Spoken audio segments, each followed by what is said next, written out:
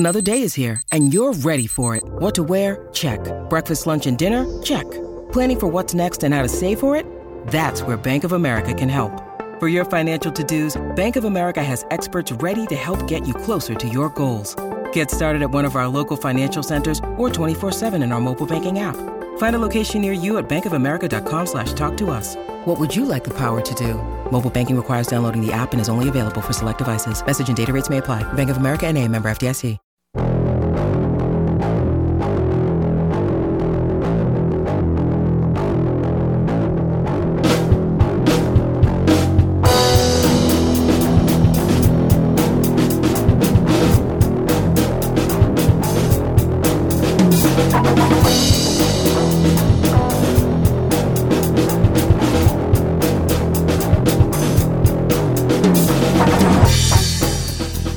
Welcome to The Watching Dead, the officially unofficial podcast for The Walking Dead on AMC. I'm Jim. I'm Aaron. And today we're talking about Season 11, Episode 15, titled Trust. It's not called Truth, I'm told. It's called Trust. Aaron, what'd you think of this episode? I feel like I would have liked this episode. This episode's fine. I would have liked it more had they not flashed. This flash forward buildup is the lamest goddamn thing I've ever seen. Right. I mean, that's hyperbole, sure, but we were way overthinking the impact of Daryl coming up. It's the way it's going to be. I'm kicking in your door, Maggie. I'm coming in. Like, no, it just wasn't a thing. I expected some turn for his character, but that never happened, right? Well, he's still the same Daryl in this moment. We were talking, like, how in the hell can he possibly betray Maggie after all the things he's seen and all the things he knows? Well, he can't. He can't. Right. It wasn't even a work deal where they're working together. It's just not the situation that they purported it to be, which feels a really great way to take the wind out of your sails for the penultimate episode of this center chunk of the season. This is definitely a teaser episode, right? They're building up a lot of stuff. Like Mercer is getting told you need to participate in our society here a little bit more than you have been. We've got Max, who's going to go in and maybe steal some stuff and maybe get caught. Who knows? But this is definitely a teaser episode. So I'm with you. This needed to be more. It's a shame because I like a lot of this episode. Like Mercer's stuff, I think is actually really good. I enjoyed seeing more into like what makes that guy tick. I wish we had more seasons to develop Mercer because he's him and Princess are kind of my new favorite characters of like the new people, and they're just not going to get spins. I want to print instead of Karen, Daryl, and Negan and Maggie, just a Princess and Mercer. Sure. Why not spin them all off? Let's just go with, in addition to Daryl and Maggie, Rosita and Gabe, Aaron and Gracie. Just, why not? Judith have and a RJ. Walking Dead cinematic universe spinoff. Sure. Yeah. Sure. You're right, though. I do like Mercer and Princess a lot in this episode. And Princess is one of those characters that if you ask me when she was introduced or like halfway into them being introduced to the Commonwealth, like what I thought of Princess, I'd be like, nah, I don't really care. I don't want to see much more of her. But they've done this. It's not even a magic trick because you notice it and you know exactly how they did it by just ignoring all the history of this character. They've turned her into a somewhat normal person who might be able to help somebody who's very emotionally repressed deal with his issues because she's got that trauma too. And I like how they made that connection. I just don't feel like it was earned because they never had Princess come back from the brink in my mind. Yeah. And maybe that's I don't know, because I want to talk more about this in the episode, but she's kind of the anti-Eugene because Eugene has had this shtick and has resisted all forms of essential character growth. And now they paired him up with a real hottie, and it's not really working for me. Yeah. Like the chemistry's not there. Whereas like I think Princess and Mercer have tons of chemistry, and they also are like desaturating her character. She doesn't have the wild rainbow wig and the pig pink, teddy bear jacket and all that stuff. but you're right. Like, I wish that they had found a way to kind of do all those things at once. Like, I think we needed a little arc for Princess to, and I can fill it in because, like, maybe she just wasn't she was just a lonely person who just kind of went crazy with her interior life because she was just starved for attention. And once she had regular human contact, like, you know, she was weird like Tom Hanks was weird in Castaway. Right. She's not weird like maybe on the spectrum like Eugene is, and that stuff that's not as simple as like changing your environment and change. So like I get it, but I kind of wish they had explicitly shown that a little more rather than her kind of going away and then coming back and like, oh, look, here's a normal person. Even though she's working at a record store. Have you been to a record store? Have you ever seen a normal person working at a record store? No, I've seen High Fidelity. They don't exist. Normal people at record stores do not exist. I frequent record stores here in Cincinnati. I'm kind of into the stacks of wax. And I got to say, and this is not a knack because I wouldn't classify myself as a normal person. But that's not the type of people that gravitate towards these jobs. So, like, she could have been the quirky record store girl. And Totally. Mercer could have loved her. Like, I just don't know that they needed to completely take down the princessness of her, but I don't know. Yeah, it's cute put together. Speaking of characters that have gone missing for a little bit, Yumiko is she's gone, replaced by her brother as the primary character of the siblings there, I suppose. I don't know what the fuck they're doing with Yumiko at this point, because she's been gone 90% of this season, or this chunk of episodes, right? Yeah, she was in the opener, and she was like highly placed in the State Department. Right? I thought that was going to be, and I haven't forgotten, so she's still there, she's still in place, but it is weird to just see her at a cocktail party, and that's it. Yeah, all this stuff is happening around the edges, and I feel like when we pick back up with it, we're just going to be expected to, like, say that, yeah, Yumiko's got, you know, her own stuff going on here that has made her sympathetic to this cause. But I would like to see, I would have liked to see where she has like been influenced by Pamela Milton maybe a little bit, and there's resistance there or something because she's been inside the machinery of this society. But we're just, if they try and do any of that, it's going to come off as, again, not earned because they just haven't shown any of it. Yeah, it really feels like they've done a good job of bringing the rest of the Alexandrians together in their own time and in their own way with their own experiences, like Eugene and Connie and Kelly, and Daryl and Carol, kind of all coming to their own opinions about this stuff independently, and now they're going to be able to like kind of work together, you know, Scooby-Doo, Bloodhound Gang style.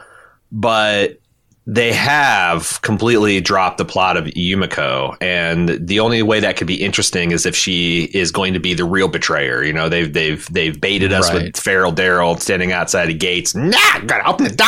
And they've now, but I don't. Like I said, that's still, it's not satisfying because I want to see that journey that she took. I don't know. It's weird because this show seems like it's got way too much time on its hands, and also is shortchanging some things I think is going to be important. I'll throw another one out there. The fuck happened to the professor? He's gone. Oceanside doesn't matter. Oceanside, they didn't even show him when we went to Oceanside, so he doubly doesn't matter. But dude, yeah. I mean, I know that he's doing Fantastic Beasts and all this other kind of stuff, but still, like, that's so weird that he was a major character. He was my favorite of the new people in the beginning.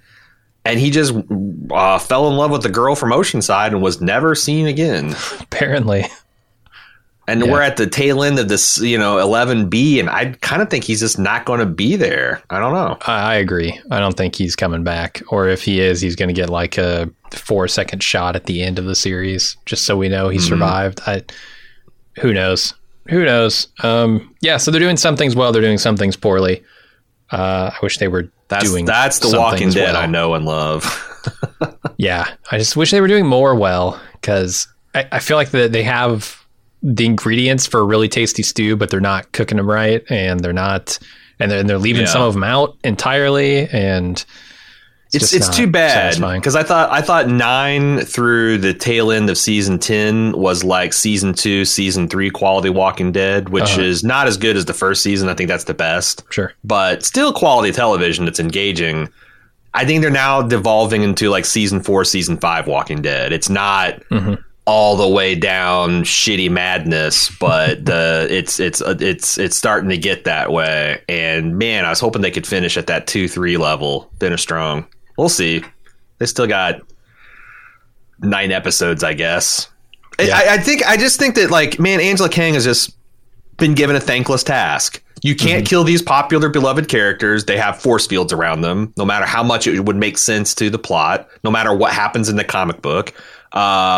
You have to have 24 episodes, whether you want it or not. So you have to build a artificial climax 3 times in a single season, or people are going to be disappointed. And it's going to mind blow. Like, she's working under a lot of constraints that don't seem like they're fun, creative challenges. And also probably doing it at the same budget she made 16 episodes. That's the thing, yeah. Probably. If I know AMC executives, like, I think I do, you know. You think that the wheezing dead that's about to shuffle off the stage is getting the lion's share of the budget when they're preparing to spin off 17 new shows? Fuck no. Right. Yeah. All right. Well, it sounds like we were mixed on this episode, but seems appropriate. Anyway, want to get into the recap? Let's do it. All right. First, let's take a quick break. When you need mealtime inspiration, it's worth shopping Kroger, where you'll find over 30,000 mouth-watering choices that excite your inner foodie. And no matter what tasty choice you make, you'll enjoy our everyday low prices, plus extra ways to save, like digital coupons worth over $600 each week. You can also save up to $1 off per gallon at the pump with fuel points. More savings and more inspiring flavors make shopping Kroger worth it every time. Kroger, fresh for everyone. Fuel restrictions apply. All right, we start off with Lance's crew, including Daryl, arriving at Riverbend and questioning Aaron and Gabe about what happened there. And they lie about it, and Lance doesn't quite buy their story, but he doesn't press the issue either, after Daryl says, yeah, I believe him. Instead, he decides he's going to go to Hilltop to see if they can smoke out the quote-unquote dangerous people who killed Toby. Speaking of Toby... We get a shot of Toby, because last we left Toby, he was being torn apart by walkers, and he was paralyzed. And we talked about how unsatisfying it was because they can't rip his guts out, right? He's got all this armor on. There's just nothing they can really do other than chew on his chin a bit. And then in this episode, they just start with entrails spread all the way across him. Is that his entrails? Is that a walker's entrails? I think if the zombies dig around enough, they would probably find the seams so they could get at some guts, maybe. I actually thought this was a really cool shot. This is partially skeletonized face with the open eye socket pooled full of blood. I thought that was awesome. In a better universe where Frank Darabont is concluding his final season in The Walking Dead, and this is like your establishing shot of the show on the penultimate episode, you're like, this is fucking shit hot, man. This is cool. But as it is, it's just like, it's Nicotero's band doing the thing they always done great in service of plot.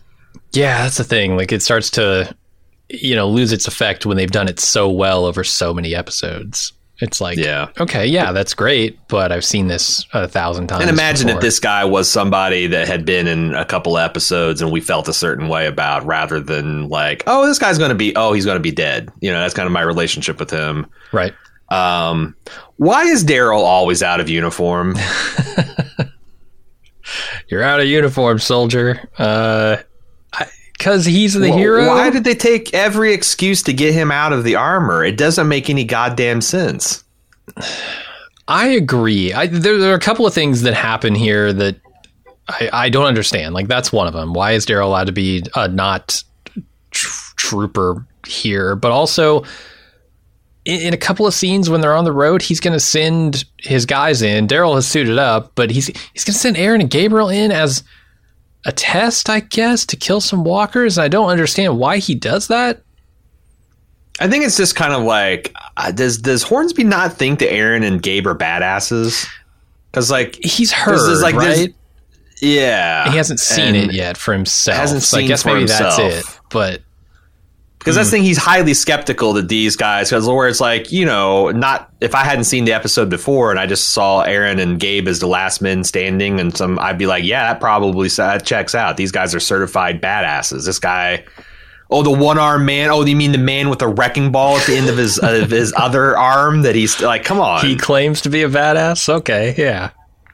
Yeah. But I kind of like, there is a little bit of this that really worked, like, you know, Hornsby doing the, oh, okay, well, I guess I'll buy that. I guess I'll buy that story. But, you know, fellas, we all want the same thing. Mm-hmm. And you don't want your buddies at Hilltop to be completely ambushed by these psychopaths running around killing people. So we better go and warn. That was actually a pretty good horn of a dilemma that it just sank like a shitty souffle cake by the end of the episode. But they had something there. No, I do think they've done a pretty good job with Lance. I feel like Lance is a character whose machinations I believe. I think he is a great character. Yeah, he is clever in ways that a lot of Walking Dead characters are not. Yes. Jesus, this might be the first genuinely clever character The Walking Dead has had.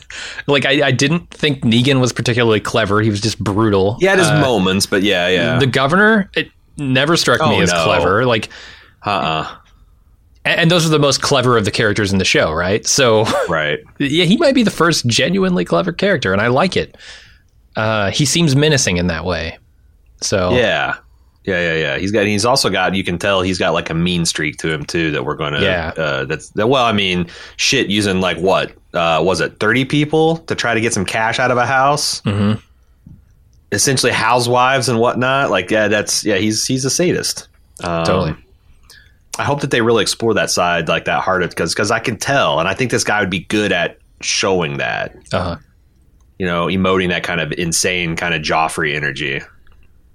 Yep. All right. Princess wakes up next to Mercer, who hasn't slept a wink. Oh, before we move on, actually, I wanted to talk about the Aaron Gabriel roadshow that we've got going on here, because I think they're great together.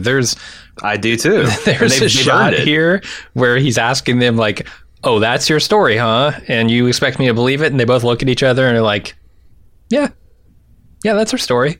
It's just, you can tell that they both know this story doesn't hold up. And yet, if they both say it holds up, it will hold up, right? I don't know. There's just knowing look between the two of them that's really funny. And there's also something where, like, I wish that the crew had because I don't think it tracks that they are aware of this. But Hornsby does not hold all the cards here. Like, this is a failed, messy black op that was not blessed by anyone. That's deeply embarrassing. Probably makes him complicit in something that would get him in a lot of trouble. Yeah. And I feel like if our team knew a little bit more of that, it did make these scenes a little better. Because it's not just like Hornsby getting backed off by these guys' smug assertion that, like, yeah, we're awesome, we're the sole survivors. It's also like, how hard do you want to push on this, Lance? You know, right. like how much of these threads you want to pull before it starts unraveling yourself. And I don't feel like they quite get there. They quite understand the pressures that Hornsby is being placed under. Yeah, I mean, the trouble is you don't have that knowledge in this scene. None of the characters do, right? Other than Hornsby. So, yeah, right. but it works pretty well. Okay, let's move on to Princess waking up next to Mercer, who has not slept a wink. Either because he can't stop thinking about the sex that Princess also can't stop talking about, or maybe because he's preoccupied by something else. Who knows? But Princess knows something's wrong, but he's unwilling to talk about it. I like a good pillow talk scene. I think these guys are cute. I think they're beautiful people. They have a great chemistry. I do hate Mercer's alarm clock because this is essentially the alarm clock that got me out of bed circa junior high school to high school. And I hear that and like my molars want to shatter. Everybody Isn't had it this wild clock, how right? it's like, yeah, this was like the alarm sound for the 90s. Oh, God, it just sets my teeth on edge hearing it. Mm-hmm. And I got to hear it twice in this scene because Mercer's a goddamn dirty snoozer. He's a fucking snooze. I feel him. I feel him deeply on the snooze. Even when you're wide awake, you hit snooze because you just don't want to get out of the bed. It's not waking up. It's the getting out of the warm, comfy bed. I used to feel that way. I'm an anti-snoozer now. I like to sleep up until the moment I have to get out of bed, and then I want to wake up and get out of bed. I don't want to wake up an hour. And my wife and I are not seeing eye to eye on this because she's a snoozer. I set my alarm. She sets her alarm for 8 if she has to get out for 9. And every 5 minutes, and that's like I could have slept another goddamn hour. No, because I want to snooze for 40 minutes. That's what's People are fucking maniacal. I know it's fucked up. I hate it about myself, but that's exactly what I do.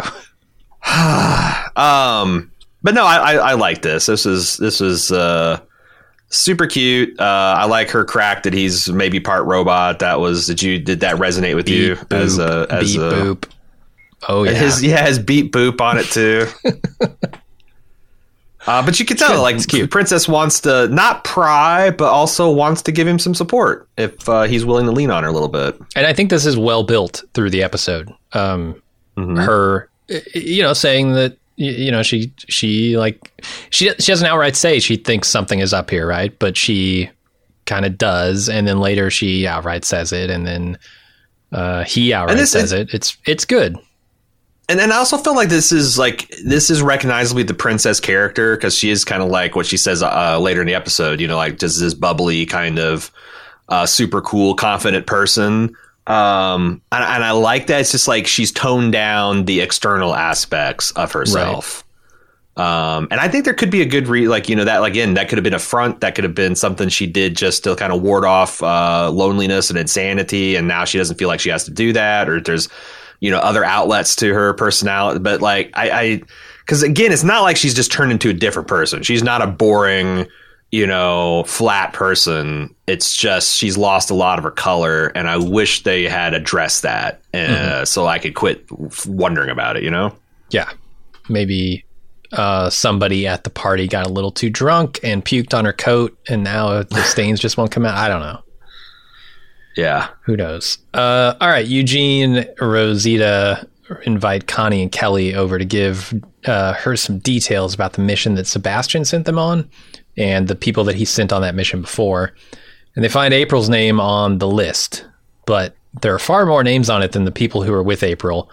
So Eugene volunteers to go get info from one of his inside contacts. And of course, we knew who that was. Is it just me, or is Eugene dressed like a fairly normal person in this episode? He's still got the leather bound. I think that's an indictment. Yeah, he's still got the leather bound ponytail that I'm pretty sure is just a clip on, like Josh McDermott clip on. Corey Payton wears clip on dreads, so yeah. Sure, it's fine. You can do hair and makeup in Hollywood, but he's not wearing jorts. He's not wearing, like a leather vest. He's not wearing some ridiculous Trilby hat. He's just looks like a normal dude with a leather laced ponytail. But sure. All in all, heading in a positive direction here, Eugene. Totally. I mean, it's his big kissing moment, his big kissing episode. So they couldn't have him dressed like a total weirdo. I feel like you wouldn't want to kiss that guy. So maybe they toned it down. I still don't want to kiss this guy, to be honest. Well, okay, but you're not Max. That's true. That's true. Eugene isn't going to be there to support you through one of the scarier moments of your life, but he will with Max. I guess. How about this list? So they find the names. They find April's name on the list, but there are a bunch of people on this list, not just the 12 or so that went with her. They're not connected. We know. And I think Carol knows that there are more people that Lance sent on missions than went on this last mission, right? It's been multiple missions, not just the one. Is it possible the rest of those names are just the names that, yes, they were sent by Lance, but they're on other missions, and if they got with Carol, she could fill in those blanks?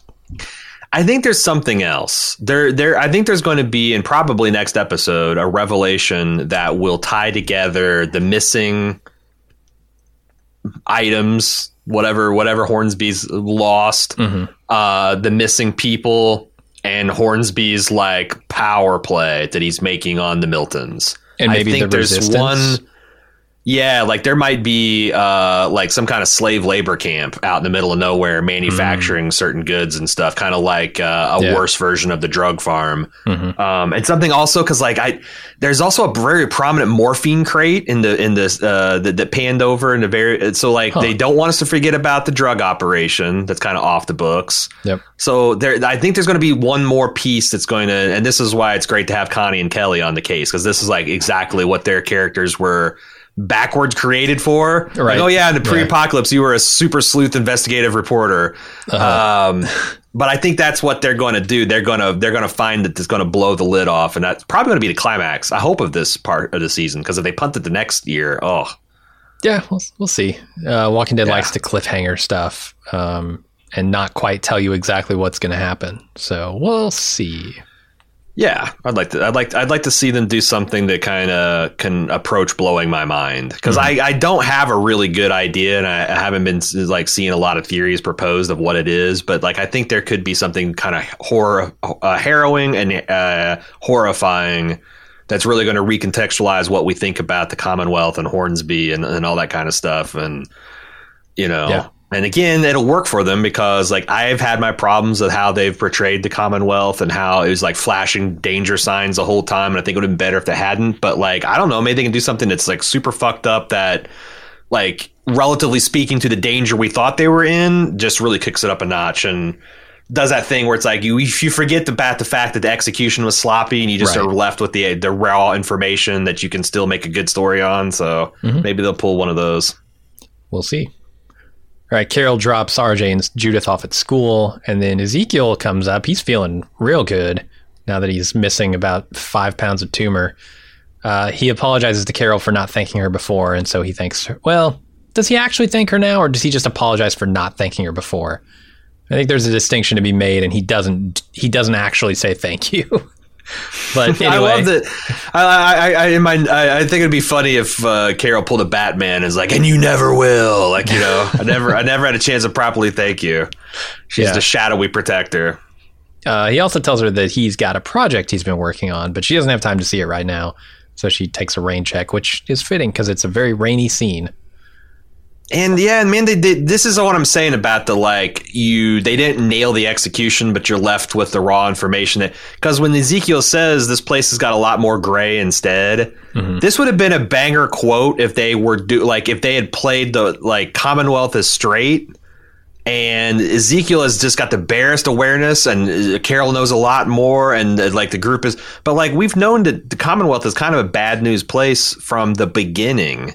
Yeah, feels like so he's the 4 shades steps of behind. gray. Yes, yeah. Which I mean, that's kind of fair. Different characters are going to get different information at different times, and Ezekiel's been kind of on the outskirts of this, right? He hasn't been part of the Eugene investigation and Carol's inside track and stuff like that. But he knows enough about the things that are severely unequal and the opportunities aren't the same. So it's not. Yeah. And I don't know. I just felt like that the scene still works because the situation is about as described, even though they haven't gotten there that great.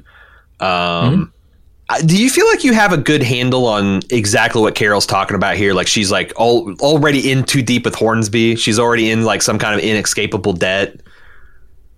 Because it felt very transactional. Like, I need this. I'm going to get you this case of wine. I need this other thing. I'm going to get you this other thing. At what point did she get in too deep? I don't think they've told a good story of how Rambo Carol has gotten in too deep with Hornsby. Yeah, I never felt like she was in too deep. I felt, like you said, it was transactional. And do you think this is more about her not being willing to kind of meet Ezekiel's gaze because she's rejected him and got all up in her feelings over Henry? And I mean, maybe that's the thing. She got in too deep when she helped Ezekiel because now Lance has something over her. Even though she did him these favors, he could always pull that card and say, well, you did this thing for your friend and that was clearly outside of regulation and now you're in trouble. Could be, but she knows a lot of messy things with him too. But I don't know. But I mean, there's a line. I guess it's the opium stuff is maybe something that Milton doesn't know about. Yeah. But who gives a shit about getting her wine? She'll probably be like, yeah, I don't care that he got me wine. and had you go looking for it. That's awesome. Actually, keep doing that. I thought it was cute that little ass kicker in RJ's school. That was neat. The Carol dropping him off. I seeing the return of King Ezekiel with the theatrical bow, and he's kind of hamming it up for the kids again. And I've always thought Carol and Ezekiel were cute. So I would like to see, although it's got to end in tragedy because it's not the Ezekiel Carol spinoff. True. God damn it! There's so much of this shit that's being ruined by the spinoffs. God. Maybe not tragedy. Maybe just an acknowledgement from both sides that it wasn't meant to be.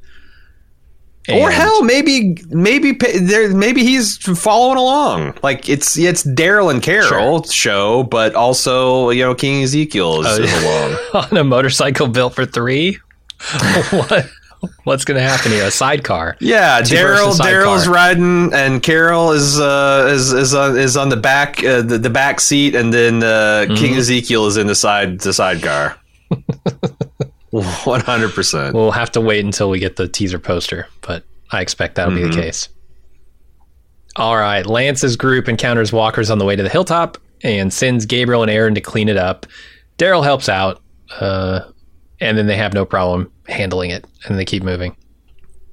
This was, you're underselling it. This was a pretty awesome set piece. Like Aaron's full metal punch just explodes the zombie's head right in the camera's face.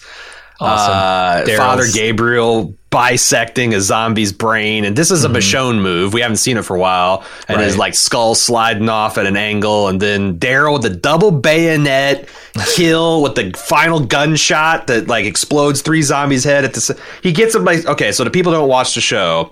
Yeah. Daryl lines up zombies' heads like meatballs on a skewer.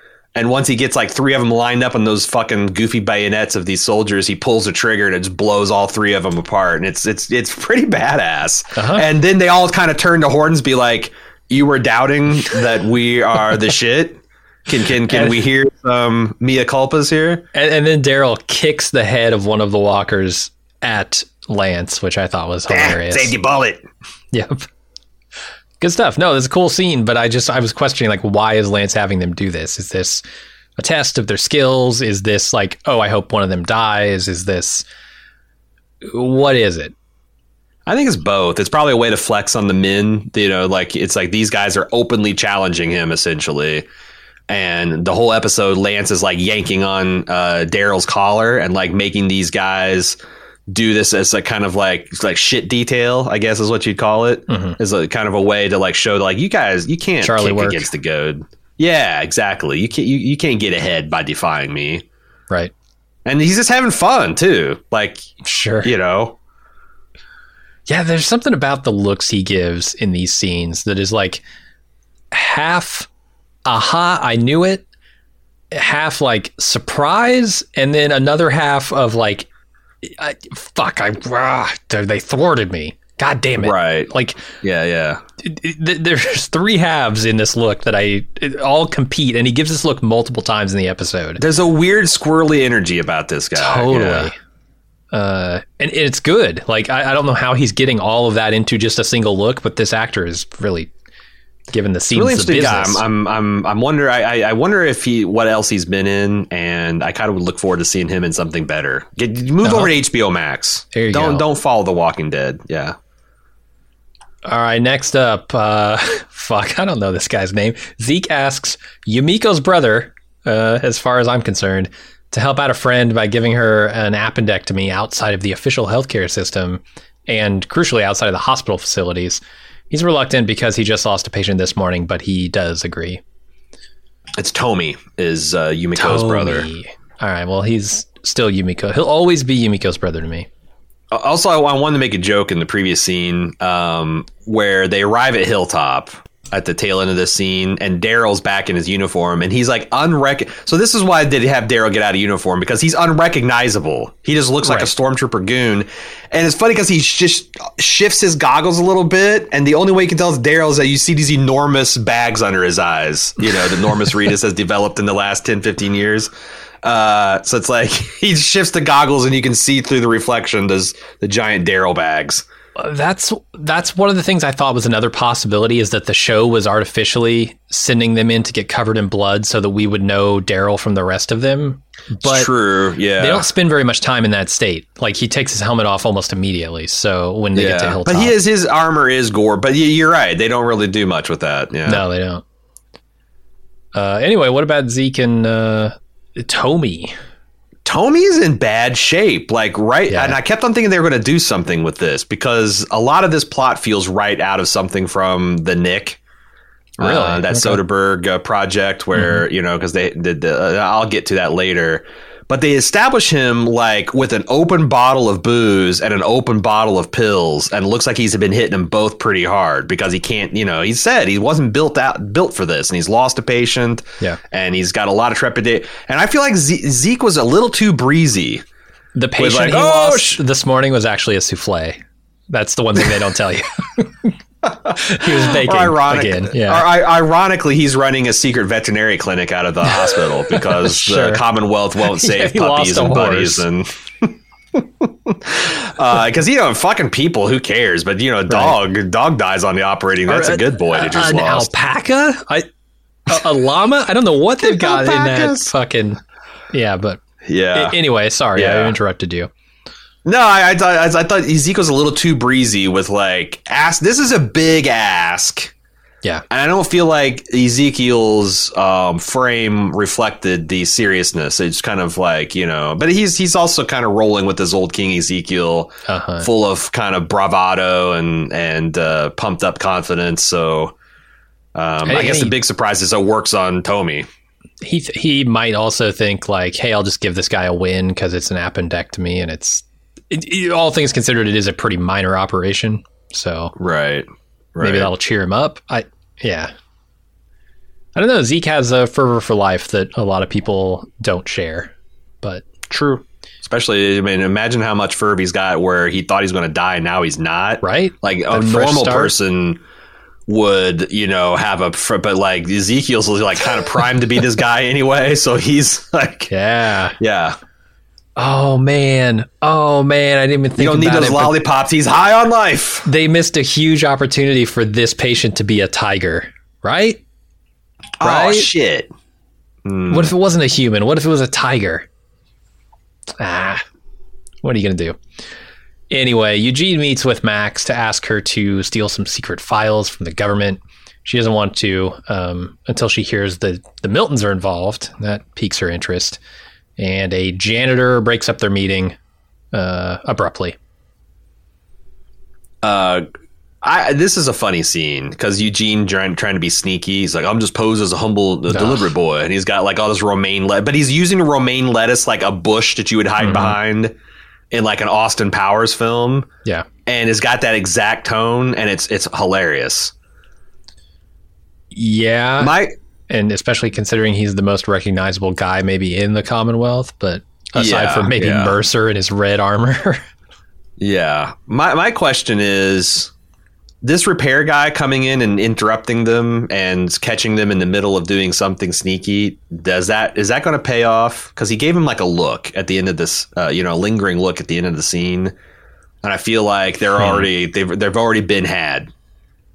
There's already people. There's already people to know too much about this growing resistance. Maybe the janitor is part of the resistance. Have we ever considered that? That he's True. not sure about Max, and he seems like that's the kind of job you would get if you got reassigned to Right? shit detail because you broke a Commonwealth law. And they keep on. There's tons of them. or you get a lot of access as a janitor, right? I mean, you get access to the hospital, maybe records rooms, maybe Fight Club, man. You don't want to fuck with the Right. people that are making your shit work, man. It's true. You don't want to do it. Yeah. So who knows? But yeah, it did seem conspicuous. This guy walks in at that moment and gives that look. All right, Lance's group arrives at Hilltop and asks to take a look around. Maggie says no, and Lance is going to try and force his way in until Daryl says, I will talk to her, and then convinces Maggie to trust him and open the gates. And look at all the crooked bayonets. Have you noticed this yet? I have not. I know. How do you know? How? So I was looking for it. Half of these guards have bent fucking bayonets, man. See, I never remember in the scenes where there are like 50 bayonets to look at. I only remember in the scene where there's one. Because later on, when I think it's Daryl. No, later on when one of the troopers has their gun on Casey Jones, because Casey Jones has Lance by the collar. That's when I looked at his bayonet and I was like, oh, that doesn't look too cockeyed. Yeah. But here where there are 50 of them, no, I didn't think to look. Oh my God. When all these soldiers are filing back, I was about to, and then one guy walks through and he's got like, you know, when you first learn how to play guitar and you think it's really cool to like put your guitar straps way down and like you got like you're in a power stance and your guitar's like swinging around Chris by your knees. Novoselic, I call it. Uh-huh. Yeah. There's a guy holding his fucking assault rifle that way. Like, and he's the only one. Like everyone else is like kind of holding it in your standard tactical kind of way, and this guy's coming back like he's about to shred with this thing. And I'm like, oh God, I can't take the Commonwealth soldier. I don't know if I'm supposed to, because now I know that half these guys are just raw recruits that don't know what the fuck they're doing. Or conscripts, probably. Yes, exactly. Yeah. That's the word. Maybe that's Mercer's personal weapon, and he's like, if you adjust my strap, I'm gonna beat the shit out of you. Yeah. I just thought like this scene, the build up to this scene versus what this scene was. This is in the middle of the episode. Right. This is not a big moment. Right. This is not even a particular scary moment. It's just like, you know, Maggie's like, yeah, fuck you. I'm a sovereign citizen. And the cop's like, fucking open up. We're going to knock down the door. And one of the cops like, hey man, I know this person. We're cool. And essentially says, you know, it's not going to be like, if you don't open up, we're going to kick. It's like, just kind of trust me. Come on. You know me. You know Daryl. The worst episode of The Shield ever. Yeah. Yeah, it's just such a non-event. It makes me because I remember going back and being like, you know, it's risky to do this flash forward because you're spoiling the moment, blah, blah, blah. It never even occurred to me that it would be this mendacious, this kind of ultimately kind of a false play of the scene. Yeah, I mean, the conversation we had is like, really how annoying. Have they flipped Daryl? You know, it must take something huge. The Commonwealth must be something glorious. It must be what it says it is, or at least have tricked Daryl into that. And how would that be? But no, none of that is true. It's simply Daryl doesn't want to get his friends killed, so he's saying, let me handle this. So why do that? Why the fake? Why call your fake out 7 episodes in advance? Because it's fucking AMC, man. They can't not hit you with something that is going to try.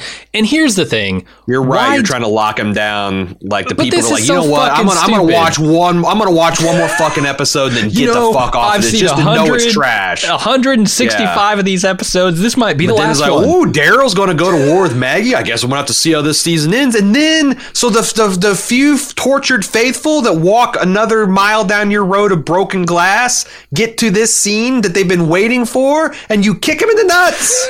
Dude, like, what the hell is wrong with you people?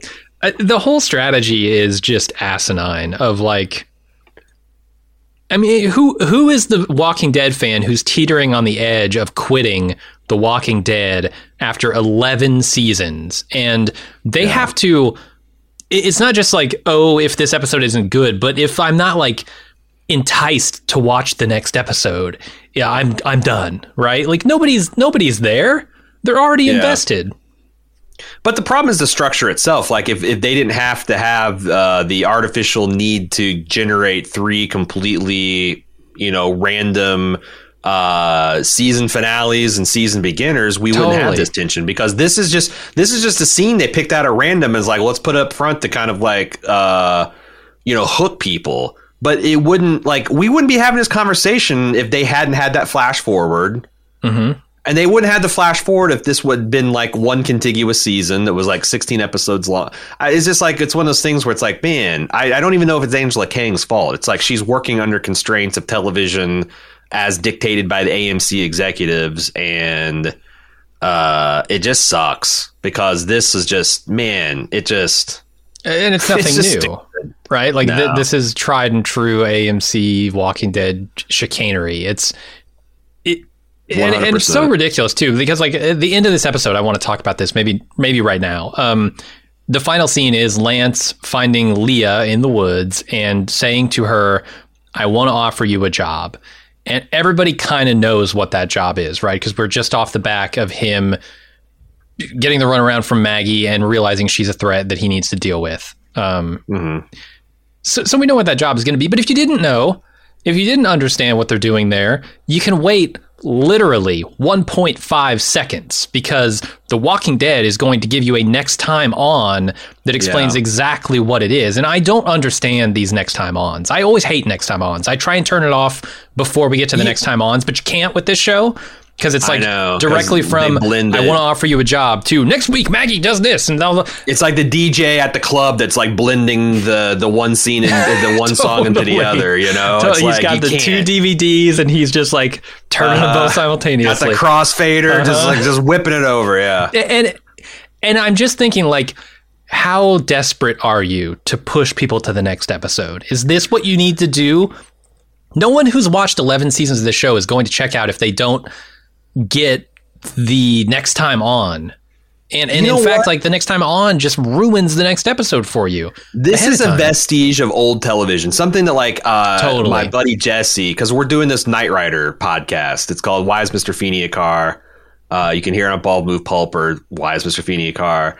And at the beginning of every Knight Rider, they show a 30-second clip that is what's going to happen on this episode. I hate this with reality shows. And modern Jesse's reality shows do that.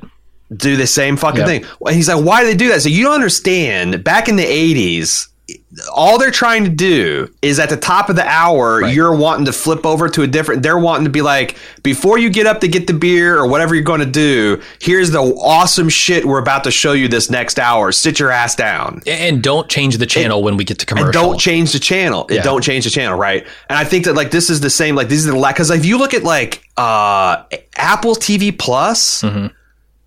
I would very much like to see a next week on Severance. Fuck you. You can't even get it. There is no next week on. Good. And the HBO's starting to do this too. So, like, I think eventually they'll get to, like, the idea that, like, people are, you know, but that's the confidence of Apple TV or HBO Max that, like, people are paying $15 a month or whatever to get this stuff. We've got them. We've got them in their ecosystem. And if the episode that I just watched hasn't enticed me to watch the next one, it's a preview of the next one isn't going to do it. Yeah. Like, but that's what it is. Engage me. This is the old guard trying to do their old guard tricks in an increasingly because, like, if we, you know, and when you're watching this on, it's just annoying that when I'm watching this on the Amazon thing that they still have, like, I can't opt out of the next week on. Yeah, you know, because it's part of the episode. It's not a related material or a bonus feature of the episode. It just immediately starts like I'm watching. So, but I think that's what it is. Like, another 10 years, this shit will be dinosaur era stuff, but they're still a little tweener here. Yep.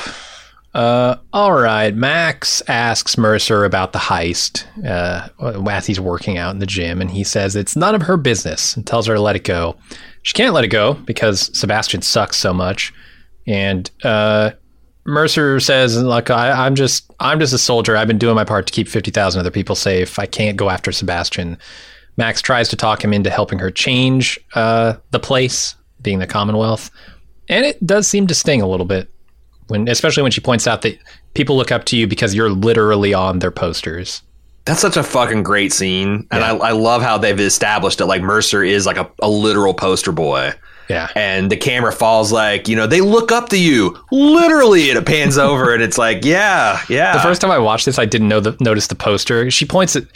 The episode points it out more obviously at the end of this scene, but I didn't notice the poster in that moment. I thought she was saying that he was tall. I was like, what does that have? Why is that relevant? What the hell? But your stature. Yeah, because he is very tall. He is. Yeah. So, and like I said, this would be so much better if they'd sold us on the Shades of Grey, because a guy like Mercer, I mean, this is something you hear people all the day. It's like, look, we got problems in our society, but it's better than X, Y, like, you know. Right. But it's not as good as it could be. That's the thing. That's the thing that is always the comeback is like, yeah, it's better than a shit sandwich, but wouldn't you rather have something better than bologna? Like, yeah, but then the people on the top might have to go with, they might have to eat bologna too, and they're used to caviar, Jim. So we'll all get chicken, and it'll be fine. Like, nobody needs to eat bologna. And nobody certainly should trade in your caviar. Shit, I trade in my bologna. We all get chicken tendies. Who's mad at that? No one. Well, the people who had the caviar. The people who had the caviar. There's like 8 of those people. Have you had caviar? I have had caviar. I've had expensive caviar. It's like King Neptune shooting a load in your mouth. Is that what you want? Maybe. Are you going to judge me for it? I just feel like it's people jerking themselves off for like eating a $300 an ounce food. Right. You know? Right. It's like a gold plated pizza. Like, what the fuck? Yeah. The $1,000 hamburger that tastes about as good as a $14 hamburger. Right. Yeah. Mm-hmm. Yeah. I don't know. Anyway, good scene. Then we go to Zeke and Tommy stealing supplies from the hospital and trying to sneak out with him. And boy, are they immediately busted. It's almost funny. They open the door into a trooper's armor. It's hilarious. Mm-hmm. After they carefully look and like scout it out, and it's like, yeah, they're not the best sneaky sneaks. No, definitely not. But there is some setup here for thematic stuff, right? Like protecting ourselves or others, I think, is a key line that Zeke talks about. Like and it's effectively what the conversation with Mercer is about too. There's a pretty good theme that they're developing in this episode of like, do you value your own safety, security, position more than you value the safety and security and status of 50,000 other people, let's say. Yeah. And you got both sides of those arguments, and I think it's actually pretty effectively told. And they're setting up Tommy as kind of like, or Tomy's kind of enjoying this. I'm a bit of a rule breaker myself. And you can see him kind of coming alive, that he's like striking out against the system just a little bit. But then, they just run smack dab into a soldier. And what I don't understand is, why are they sneaking around in the first place? Like, he's a doctor. He could confidently walk out with supplies and just be like, delivering these. This is my orderly. This is my surgical assistant. Right? Get the fuck out of my, like, a person's going to die, trooper. Do you want to do that paperwork? Yeah. Like, I thought that's exactly what might happen. When we smash cut to them being handcuffed and like an interrogate, I'm like, wow, this fucking escalated. Or at least do one of those things where they put like the supplies under a blanket on a gurney and they rush down the hall like, out of the way, patient coming through. Oh, that's what you do. You put Ezekiel on a gurney and you pack him full of medicine and you just rush him out the door. Just keister all those supplies. You're good. Oh, God. Oh, what a king will do for his subjects. Can I have a lollipop? Kingly shit tonight. Yeah. I don't know, but they took the opposite route and got busted. Mm-hmm. All right, Lance is suspicious that the Hilltop truck was at the scene of the attack, so he inspects it thoroughly. He makes a minor repair and tries to start it up, but it is completely dead. And Maggie tells him to be out of Hilltop by sundown. Well, so what's okay? They answered a couple of questions.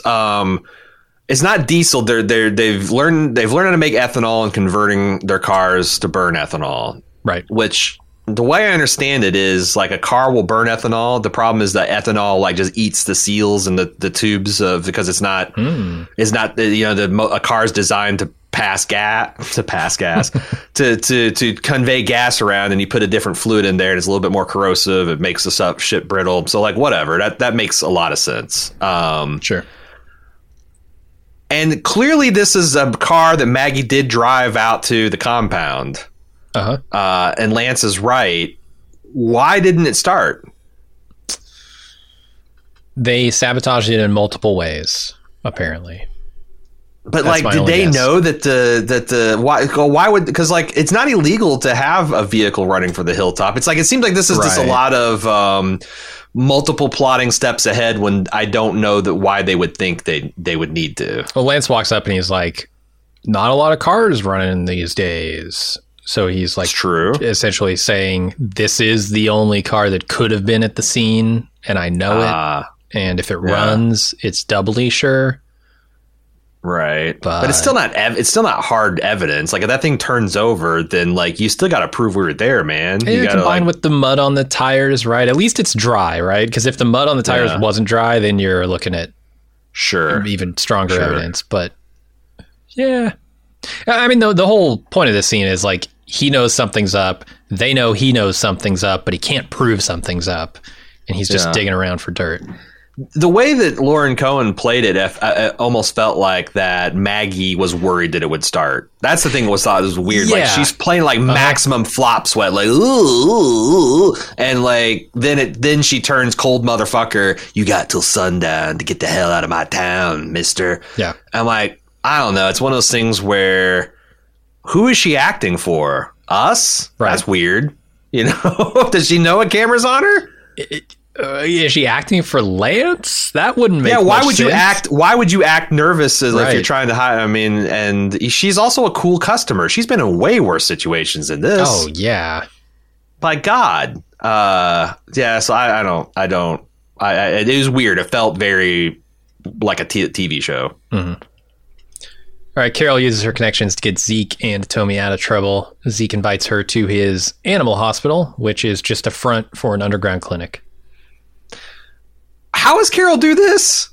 Like, what is she just like the second most powerful fixer in the land now? Yes, very much so. Apparently, it was weird for her to just come in without anyone's help, just quash all this. Yeah, no, Zeke throws out her name and suddenly she's there fixing the issue.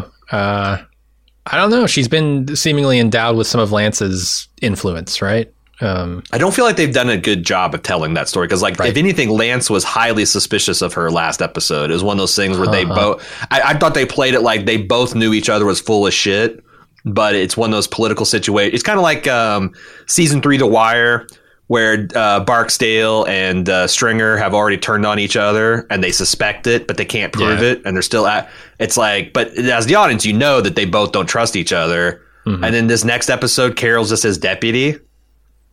Yeah, it's weird. It's weird. They're doing the weird thing where they're playing the characters to get a reaction out of us rather than the characters organically existing in that scene. Right. Totally.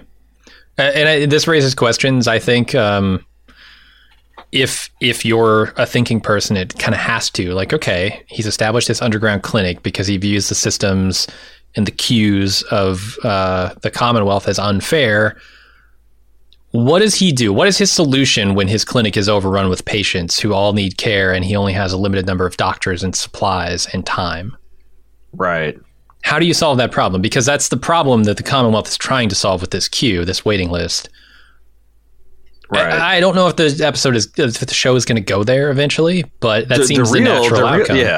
Yeah, the real thing is you take resources away from non-vital things like the damn celebrity parties they throw and you give it into the, things that's saving people's lives. But yeah, like that's, at the end of the day is like, I think we could do a better job, but it is probably possible that we can't quite uplift everyone in the planet out of poverty at the same time. Like I remember a couple years back, I did some back of the envelope math of like how many trillions of dollars the entire world's GDP was. And like, what if we just even Steven divided amongst 8 billion people? And it's like $5,000. Yeah. So it's like, everyone could probably live some kind of life on that, but much of the world would have to make sacrifices to make that happen. And it's clearly not something that we're interested in doing. But $5,000 for someone, in a different area goes a lot farther than it does for someone in America. And you have to adjust for cost of living and all that stuff. But even if that's, but I don't know, because that's the thing. It's like you're trying to make everything even. So like maybe that would be in the beginning, but pretty soon everybody would want their iPhones and their cable TVs and their, air conditioning and things like that. I think a good start is food, housing, and water. I agree. Look, man, I am acknowledging that like you also need to grow the pie. Sure. And some of the things growing the pie divert resources away from taking care of the here and now. And you got to kind of like aim at the future. But the thing is, Walking Dead is not grappling with any of that shit. This is all just surface level takes. Yeah, I do want them to. Like, it seems like they're setting up a scenario where that would be the question, right? Like Ezekiel was perhaps unfairly treated by this system. He got lucky because he knew somebody and he got unfair treatment in the other direction. Yeah. Now that he's set up his own version of this, how is he going to fix those problems? Or how does he at least hope to fix those problems? And I don't feel like this is going to be super popular. And what happens if he has to turn away people? Or what happens if they start cutting corners and people die? I don't feel like it will be a complete tale here unless he has to grapple with one of those issues pretty soon. So they're setting up a scenario. Let's see how they play that out. Yeah. Mercer goes to Princess and apologizes for not talking to her before, and then tells her that he's up at night because he's crossed his own personal lines when he killed 2 of his guys, and he thinks he'd probably do it again. And he wonders if maybe he's part of the problem. So Princess invites him inside to figure it out together. Mm-hmm. Yeah, this is what I mean, the theme of like he's protecting everyone else, but at what personal cost?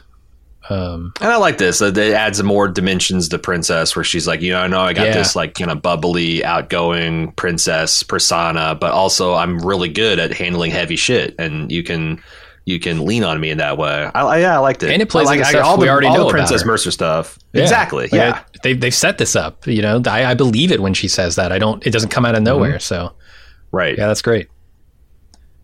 All right, Lance spots Herschel visiting Glenn's grave and starts throwing a bunch of questions at him, including about his and Maggie's comings and goings. Casey Jones takes offense to that and threatens Lance, and it starts a weapons out standoff. And Daryl and Maggie eventually get Lance to back off, and the Commonwealthers pack up and leave. And this is like, none of these are smoking guns, but like the vehicle... Right.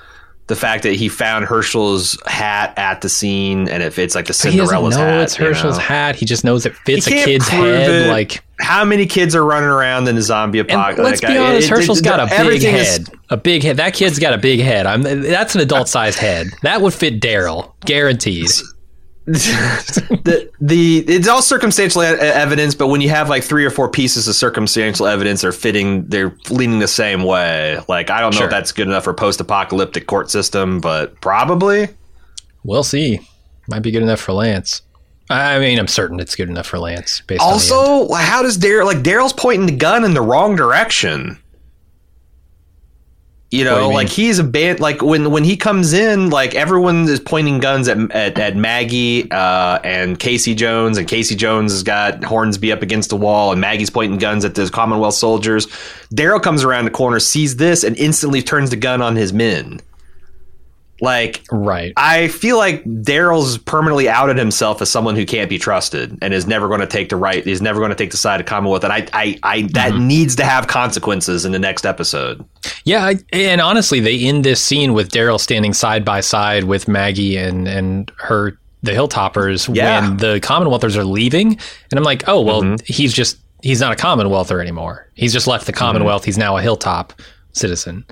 But then he goes right back later to being a trooper and telling Rick Aaron and Michonne's Gabriel. kids are still there. Yeah, he has to. Yeah, so it's like just, this weird. I don't know why they accepted him back after that scene. And I felt Daryl's best chance of getting people out of there alive is to stay on the Commonwealth side and talk everyone down, not to turn your guns on those guys and escalate the situation. But this show's just gotten dumb in some areas. It used to be, and Daryl's smart enough. He's not an idiot. Mm-hmm. So. So Daryl, Aaron, and Gabriel agree to find the weapons since they obviously can't give up the killers because they are the killers. And Lance's people find something.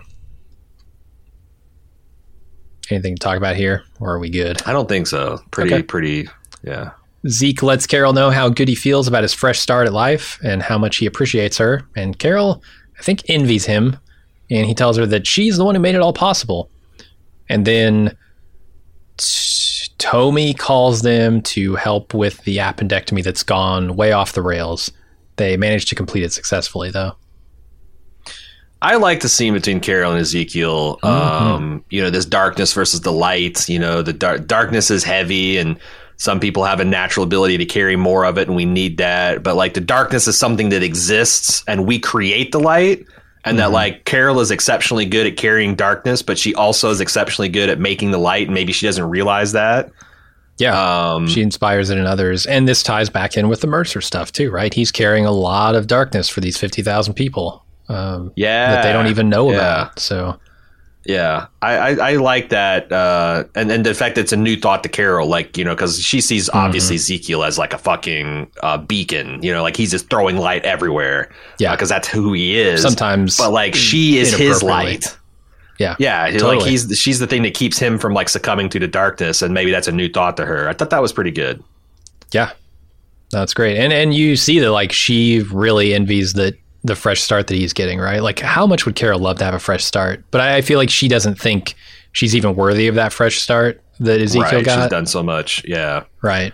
Okay, she's just not a good person. Like Ezekiel's a good person. He deserves that stuff. I'm not. I was a good person when I had a whole bunch of people, good people kind of pulling me along. But yeah, that's a good take on it.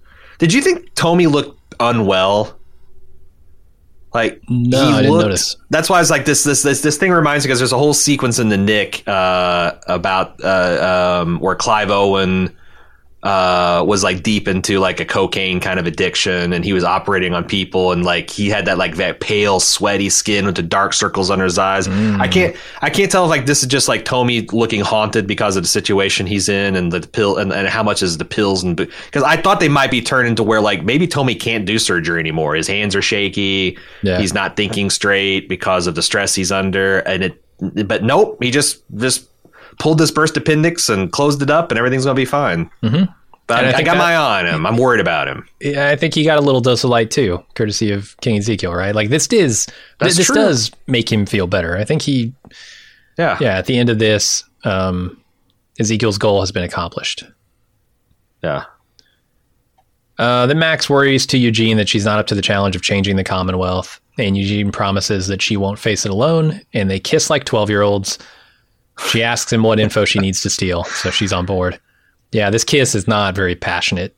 This is like tween's first kiss kind of kiss. And it's wild because I've seen Josh McDermott in other things, or like when he's just doing interviews, and he's not an uncharismatic guy. Obviously, if you're in Hollywood, you got that way. But like, my God, there is zero charisma going on here.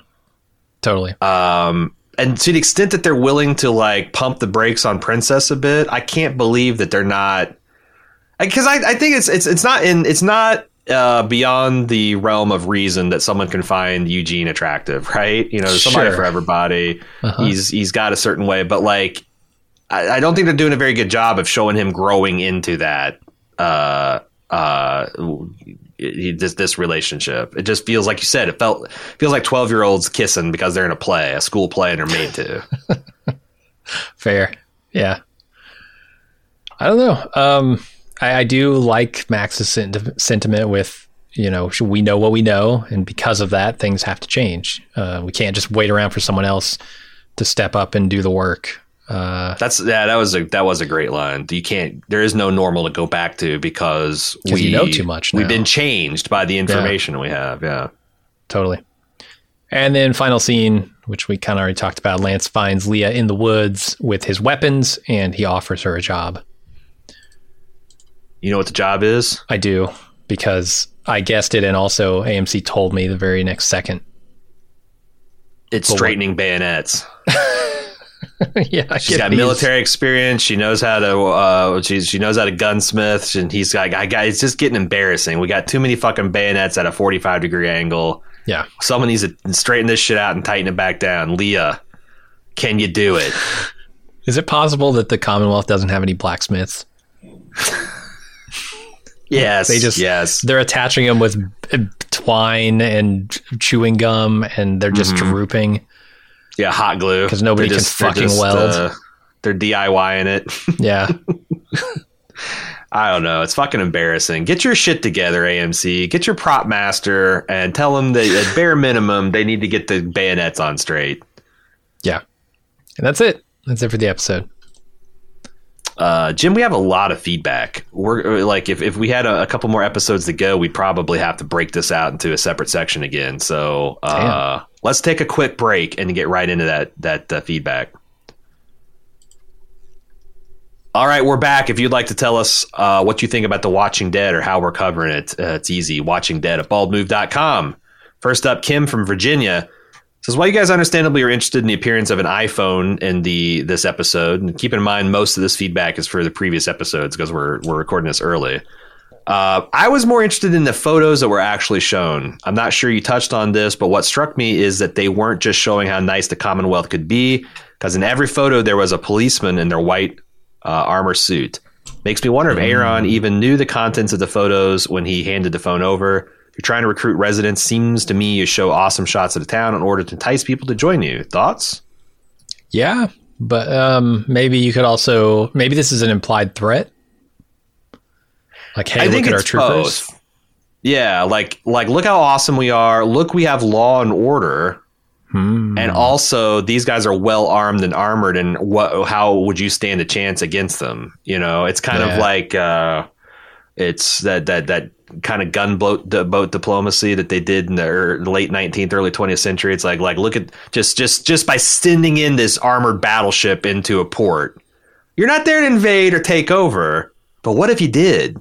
You know, it puts that idea in, like, look, we want to open up the trade. And if not, might be a shame if we had to turn these 12-inch guns on you. You know, it's like I think it probably does both, and it is probably effective if you weren't dealing with post-apocalyptic Michael Biehn. He's not stand for that shit. Moving on to John in Chicago, you guys have speculated on how Lydia and Maggie suddenly had a running car to drive, and what it must have been the Commonwealth help fixing it up. Don't you think if the Commonwealth had the ability to get cars to run, they would have used running cars for their own caravan visiting Hilltop, Alexandria, and Oceanside? Well, we do know they have running vehicles. I just think that, like, you would use them sparingly.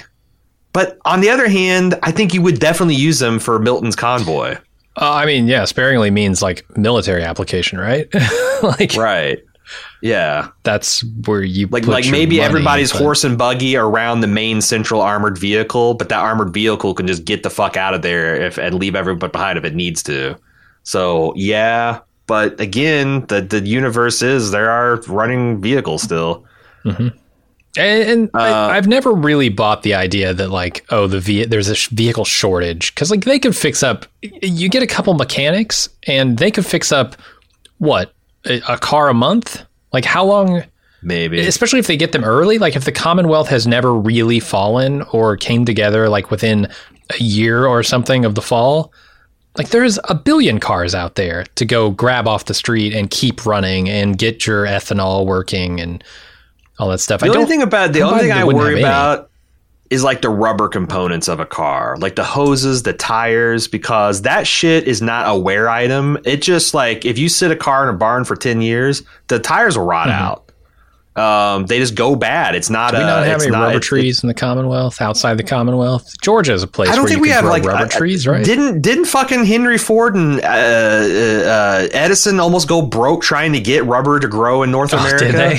No, I don't know. Like, there's a whole town in Florida where they tried to get rubber to grow because obviously that would be the way to do it, and like it's like very like you need the fucking rainforest to grow it in. I was thinking Georgia wouldn't be a bad place to try it, but I guess they're not in Georgia. They're in Virginia. That's still true. That's not terrible. I think there's some environmental concern with rubber because it still seems like it comes from, like, you know, still to this day, it comes from, like, majority, like, Indonesia. Hydroponic rubber plants. Like, let's get that going. Come on, Commonwealth. And no, you're probably right. You're probably right. There's not a lot of cars running. But that's the thing, is like it's like the metal components. And yeah, you could cannibalize that. But, like, if you go to a junkyard and grab a hose, like 15 years, all the hoses will just crumble and be brittle. So how does Maggie have one? I don't know. I think you could, as a boutique item, like fashion, like, I don't know, copper fittings or something that, like, but, like, it's not as easy as just going and scavenging parts and stuff. Yeah. Wooden wheels, copper pipes, PVC. And that's what I was thinking. I was actually thinking, like, you could put wooden wheels on a car and you replace all the flexible hosing and stuff with, like, rigid copper and stuff like that. And you could probably, like, steel braided lines and things. You could probably, like, on a limited, and that's probably what they're doing. Yeah. John says he also wishes The Walking Dead made an effort to mention Rick and Michonne, or any of the other past characters for that matter. It would have been a nice send up to some great characters and also keep the viewer aligned with the past. Just as the characters in Game of Thrones still talked about Ned Stark as the seasons rolled along, I think about Judith being despondent being in the Commonwealth. It's been a great moment for her to say, I just miss my mom and dad. When are they coming back? I think you're right. I think the show doesn't do a good enough job of talking about the people that have gone, especially with the kids, because the kids did have that nice conversation last season where they talked about, like, what it's like to be a kid in the apocalypse. And a great way to reinforce that is, like, whenever kids get in a safe situation and they can relax, they probably start thinking about their parents. And yeah, it's too bad. They don't exactly make the most out of the show like they were doing there for a while. Evan's up next. I don't mind when you discuss the spoilers the AMC marketing folks release. I'm just waiting for this whole thing to be over more than anything, but it's never actually happened to me in the wild. Well, on Friday, AMC was playing the classic Predator 2. I had it on in my office as background noise, like you do. During a commercial break, they played this ad that showed all the great stuff AMC has coming in the works. Better Call Saul's new season, Fear the Walking Dead's final season, etc. Well, during the Walking Dead portion, they played a clip of Maggie and Daryl standing on the ramparts of Hillside with bows and guns drawn. Given the context and the fact I cannot remember the specific clip from an earlier season, I assume it's from an episode that has yet to come. This means I assume Daryl will either turn on the Commonwealth or they'll write it so that he's a double agent the whole time. I can't tell if Evan's way far behind or I haven't seen this exact clip and they're going to like really lean into the Daryl Maggie stuff. That doesn't seem to make sense, but God damn it, he says, AMC. I was this close to making through the entire series without being spoiled by your marketing. Well, join the club. Like, this has been a perennial fucking problem, especially if you're watching The Walking Dead kind of quote unquote live. Yeah. Holy shit. But this also makes me very concerned. Do you think they'll have enough time to tell the story that they want to tell? Do you have the confidence in their ability to do so? Yes and no. Not as much as I did 12 episodes ago. Yeah, I do think they have the time. I just don't think I believe they can necessarily do it, at least not as well as I hope. And this crew's always got the talent. You've got the stuff there, and I think this writing room even can do it. It's just for whatever reason, and I think we've given the reasons. It's just not coming together the way I was hoping the final season could. God damn it. It's spotty. More than anything, it's just spotty, right? Like they do tell compelling stories from time to time, and I do get invested, and then they'll have an episode like Eugene's neo-noir investigation, and I'm like, ugh. Hannah says, I finally got around to watching The Godfather after seeing your post for it in this for its 50th anniversary. Fucking amazing, by the way. Turns out, Godfather, pretty good show, pretty good movie. Glad we turned you on to it. Yeah. Have you seen the professor from The Walking Dead will be playing Francis Ford Coppola for the miniseries about the making of the movie? I think it's called The Offer. This, along with his role in the magical world of the Fantastic Beasts series, is keeping him out of the Georgia weather for this last season, I'm sure. I don't know about the Fantastic Beasts shit, but like, yes, this story about the Godfather's creation looks really interesting, and I'm really excited to see it. I did not know he was going to be in it. I did not know that I saw him and I'm like this. So whoever they got playing Coppola is pretty, but I had no idea it's the professor, but that's pretty funny. Nice. Yeah, I'm very excited about that. Mm-hmm. Moving on to Barb says, thanks for another entertaining discussion. Your guys' Daryl voice always has me howling. I'm glad you guys enjoy it. I'm getting a little, because I feel like I can barely do it anymore. Like I've lost the essential feralness of the Daryl, but I'm glad you guys are enjoying it. I'd like to see how it's evolved over the years, because it has changed. It's like, because there's one particular episode I know where he said the word no, and it was that nah! And that's what got me on that kind of thing. And I need him to do it again.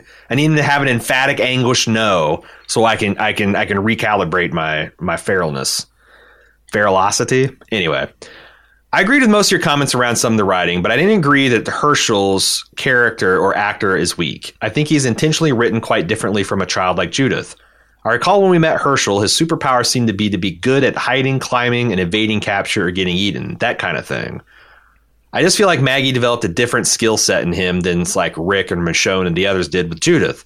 So he'll eventually, or probably never fired a gun before, most likely because he never needed to. He could get out of bad situations better than most kids. Maybe? And yeah, his affect is a little flat, but then again, I have a feeling he's being directed that way to show just how different a kid who's been on the road a lot would be. Maybe?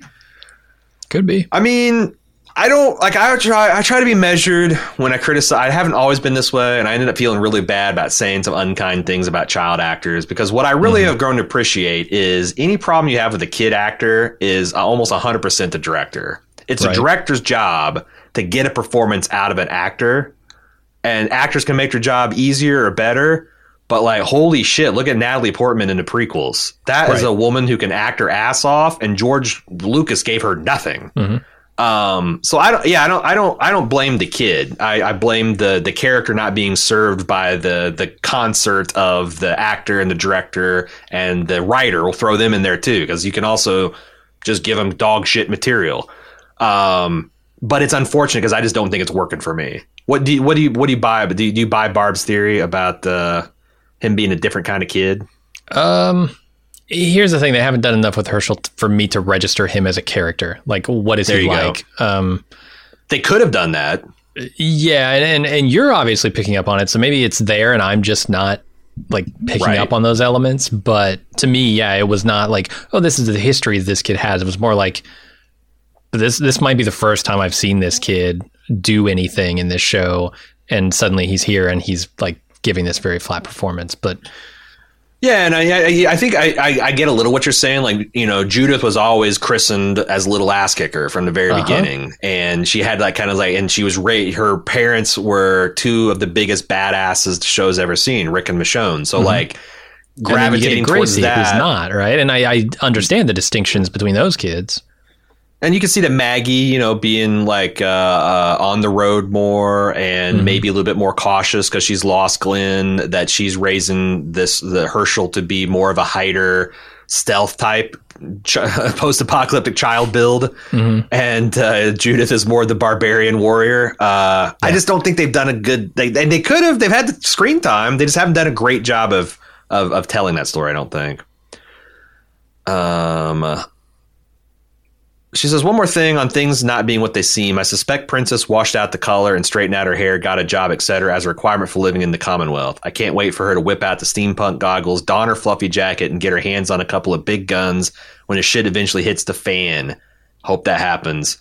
Are they going for a monoculture here? What the fuck? Like, yeah, you can't wear any flair? Yeah. Yeah, they're aggressively anti-flare. Fuck that. 0 pieces of... I don't know. And that's the thing. Is like, I guess I've talked myself into that aspect of her was like a cope. Right. But you might be right that it was like something kind of beat into her. Moving on. So I asked we had the subject of the Prince of Egypt. Yep, I've seen the emails. This morning when I came in, I went to pull up The Walking Dead. I'm like, holy shit, 75 new messages. What the fuck? And I'm like, 90% of them were just Prince of Egypt up or down. Right. I crushed the numbers. I was shocked. I knew it. Shocked. I fucking knew it. 33% of the Bald Move community has seen Prince of Egypt, and 66.6% has not. I knew it. I would have vindication. I would have said fit. Well, you were 90-10. I would have thought it'd been more 50-50. 33-66. Jesus Christ. I guess maybe that's the thing. Is I grew up in a weird cult that was like more prime to enjoy biblical type entertainment, but I thought that was a bigger movie than it was. Anyway, thanks for everyone to responded to our impromptu poll. I'm humbled and chastened. And also, you should see Prince of Egypt. It's got some bangers in there. Mac Wells, I said, I love listening to you guys. Wish you were covering more content. There was no Station 11 podcast, no Severance podcast. Lies. Mac, you need to take a $5 bill. You need to put it in the machinery of support.baldmove.com because you're missing out, buddy. You're missing out. We had coverage of Station 11. We're covering Severance as we speak. It's just on the Fabulous Premium podcast, Off the Clock. And it's not like we intentionally like, these are going to be awesome shows. We're going to make people pay for it. No. It's like, this shit takes us by surprise. I didn't even know Station 11 was going to be on the air like until 3 weeks after it was. Same thing with Severance. Like Jim happened to catch a commercial. Like this Severance thing is flipping my lid. So stuff that it's too late to start it. Like, we'll probably do a full on public podcast for Severance season 2. I can't imagine we won't. I fucking love this show. Was another one that Yellow Jackets got surprise coverage. Yeah. If you think we're missing out on some big, and then we do miss out on some big shows, like there is no coverage for Succession, and you really like our stuff, I think you could do worse with your money than going to support.baldmove.com and checking out the club. That aside, Mac, he says, you touched on the absurdity of cracking open the safe in 45 seconds, but didn't touch on the security alarm. You can't disable an alarm by punching a panel. Come on now. For that easy, there'd be no point in having it. You just break into a house, bust the panel, and be done with it. It's like turning off your TV by smashing the remote. I had that in my notes to talk about because you're right. That is fucking ridiculous. Yeah. But there's so much ridiculous in the show you can't comment on it at all. I do wonder, because, a lot of those alarm systems are based around calling out to an outside service, True. right? So like if you smash the panel, the call still got out, and the cops are already on their way. But like, I'm guessing there is no calls happening in the apocalypse. It's more of like there's right, probably who would they call? speakers that are hooked up that are making that loud noise. Is not the panel itself. That's what I'm thinking. Like, there is certainly a component in there you could smash that would end the physical blaring siren, but maybe it's not the panel. It'd probably be something that you couldn't do. Like and it maybe. Oh, we have an alarm in our house, and the alarm, like when the voice for like window ajar or whatever comes from that panel. So if you smash that panel, it would definitely stop that from happening, but I bet the call would still go out. I tell you what, tonight at 3:00 in the morning, I'm going to break in your house. Okay. I'm going to try to smash that panel. We're going to see what happens. Cool. Perfect. It's for the podcast. It'll be good. Mm-hmm. Finally, I think we're going to find out that Milton is not evil. She's just blissfully unaware, dripping in her white privilege. When the Scooby-Doo gang with guest star Mercer exposes the rotten core, she'll be ever grateful and make someone the new Lance, if not even the new leader altogether. That would be kind of interesting, because I think that's the one commentary that I think The Walking Dead could still make if they wanted to, is the idea that to blow up the idea that you can reform a rotten system by putting the right people in charge. Whereas the way I understand things is if you have a fundamentally unfair, unequal, racist system, that putting good people in it will just turn those good people into bad and complicit, because it's the system that's the problem, not the individual people. I'd kind of sit up and applaud if they could just get that through some, the 1.3 million people that are still watching the show, Skulls. He's also said, I'm just so exhausted. This is the last season, the last episodes even, and instead of heading towards a thrilling conclusion, we're starting new shit. The worst decade-long prequel ever, because that's what this all is now. You realize it's just a prequel. That's depressing. That's depressing. Yeah. Also, it's like we get so much feedback. We're gonna, like it said, we're gonna have to bust out a separate feedback show in the last few weeks. He also mentions that the Leah Harris controversy, I guess this actress is going gray naturally, and they hid it with a wig because they thought she was too young in the flash forward, and then they let her use her natural hair going. So like that's why. Okay. They didn't match the wig appropriately. Gotcha. I didn't think so. Yeah. I think they could have done a better job with that. But then again, they weren't going to buy a new fucking wig. They had the wigs they had. AMC was not springing for a new Leah wig. That was a Slaptown wig that they had kicking around since season 5, and they just like, it's the post-apocalypse. Throw it on her head. Yep. Dr. Dre. Or I'm sorry, Dr. Dre. Just Dre. I don't know why I added the doctor. I see Dre, and I accord some respect to that name. As a New Yorker, born and raised in Brooklyn, I might be one of the few people looking forward to the Isle of Dead spinoff. I wouldn't be surprised if at the end of this series, the big character death will turn out to be Negan's pregnant wife. I think she might be killed in a similar fucked up way that Negan killed Glenn. Not a bat to the head, obviously. However, the baby will be saved by cutting her open by Maggie. The exact same thing she did back for Lori way back in season 3 when the show was really good. Negan will now understand how Maggie felt or feels after Glenn was killed, and it will be bringing them closer. This is a solid idea. This is it would work even better if they had, gotten this character to a point where I could, really organically care about her. But that's a decent way forward for Negan and Maggie to go. Yeah.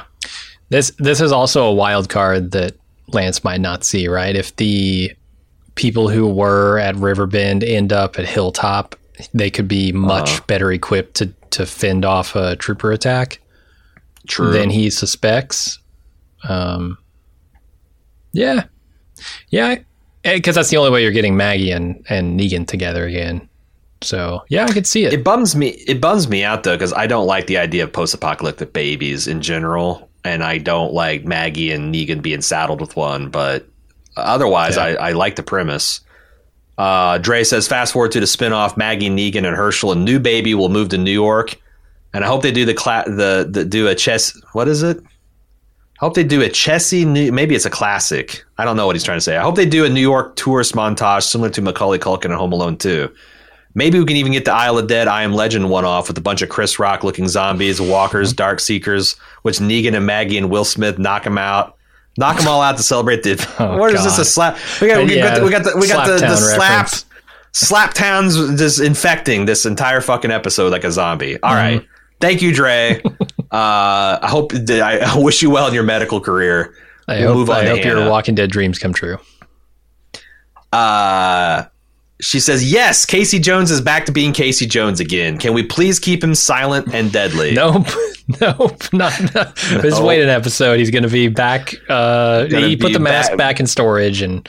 Yeah, he's going to get his fucking Zion from the Matrix outfit back on and everything's going to be...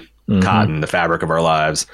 Rosita and Daryl are about to straight up murder fuck Wait, let me back up. Rosita and Daryl are about to straight up murder fuckface McGee Sebastian when he threatens their children. Yes, please.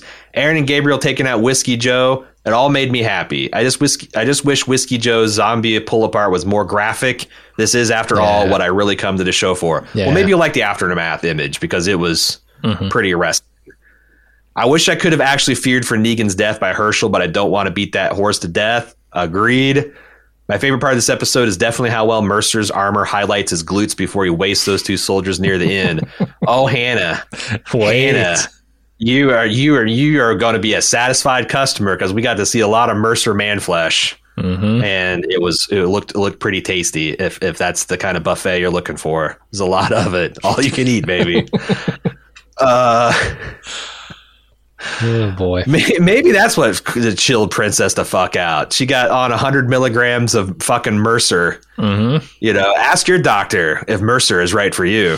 And she's all the mental problems fixed. Okay. Let's move on to Edward W. Says, hey, Jim and Aaron, longtime listener, first time writing in. Well, welcome. Before this tale comes to a close, I just want to say thank you for all the entertaining coverage of this once time great, then bad, then sort of good again show. I would never have returned after season 8 had it not been for your great takes on this stuff. I'm sincerely sorry. I'm so sorry for roping you back into this mess, Edward. After Sunday's latest trust, he's a fellow early watcher. You nailed it with the Daryl rope-a-dope at the gates of Hilltop, and I thought the whole confrontation was a swing and a miss. Way cooler as a stinger. What moment earlier in this mini-season? Doesn't help that Maggie and Daryl looked like two dogs that got caught shitting in the house by discount Saul Goodman snooping around for no reason. LOL. Yeah. Well, we've said enough about that, but Thank you for the praise, Edward. Christopher. You mentioned you were not sure how Herschel got on the truck. If you go back to look at when Maggie comes out to say she's going with Lydia and Elijah, Herschel comes out to say bye. And when he leaves Maggie, you can just see him in the background cross over to the back of the truck. It's very subtle, and I missed it myself on first watch. However, I was mystified by how he got on the truck. They did show and edited in at least a hint of his actions. So that's nice. Okay. I didn't it was that, like I said, I instantly knew what went on. Right. But it's nice that they actually put something in there. And then finally, this blew my mind. Margaret sent us in an Instagram post from Norman Reedus on his last day of filming for the Walking Dead series, the series wrap. He posted something, what looks like to be season 2 footage. Yeah, it's early. Behind the scenes footage of him with his arms around Melissa McBride. And they're singing a song that I think you guys are going to get a kick out of. And that's how we're going to play this episode out. So thanks, Margaret. Jim, spin that record. We'll see you next week. Carol is sterile and Daryl is feral. A match made in hell.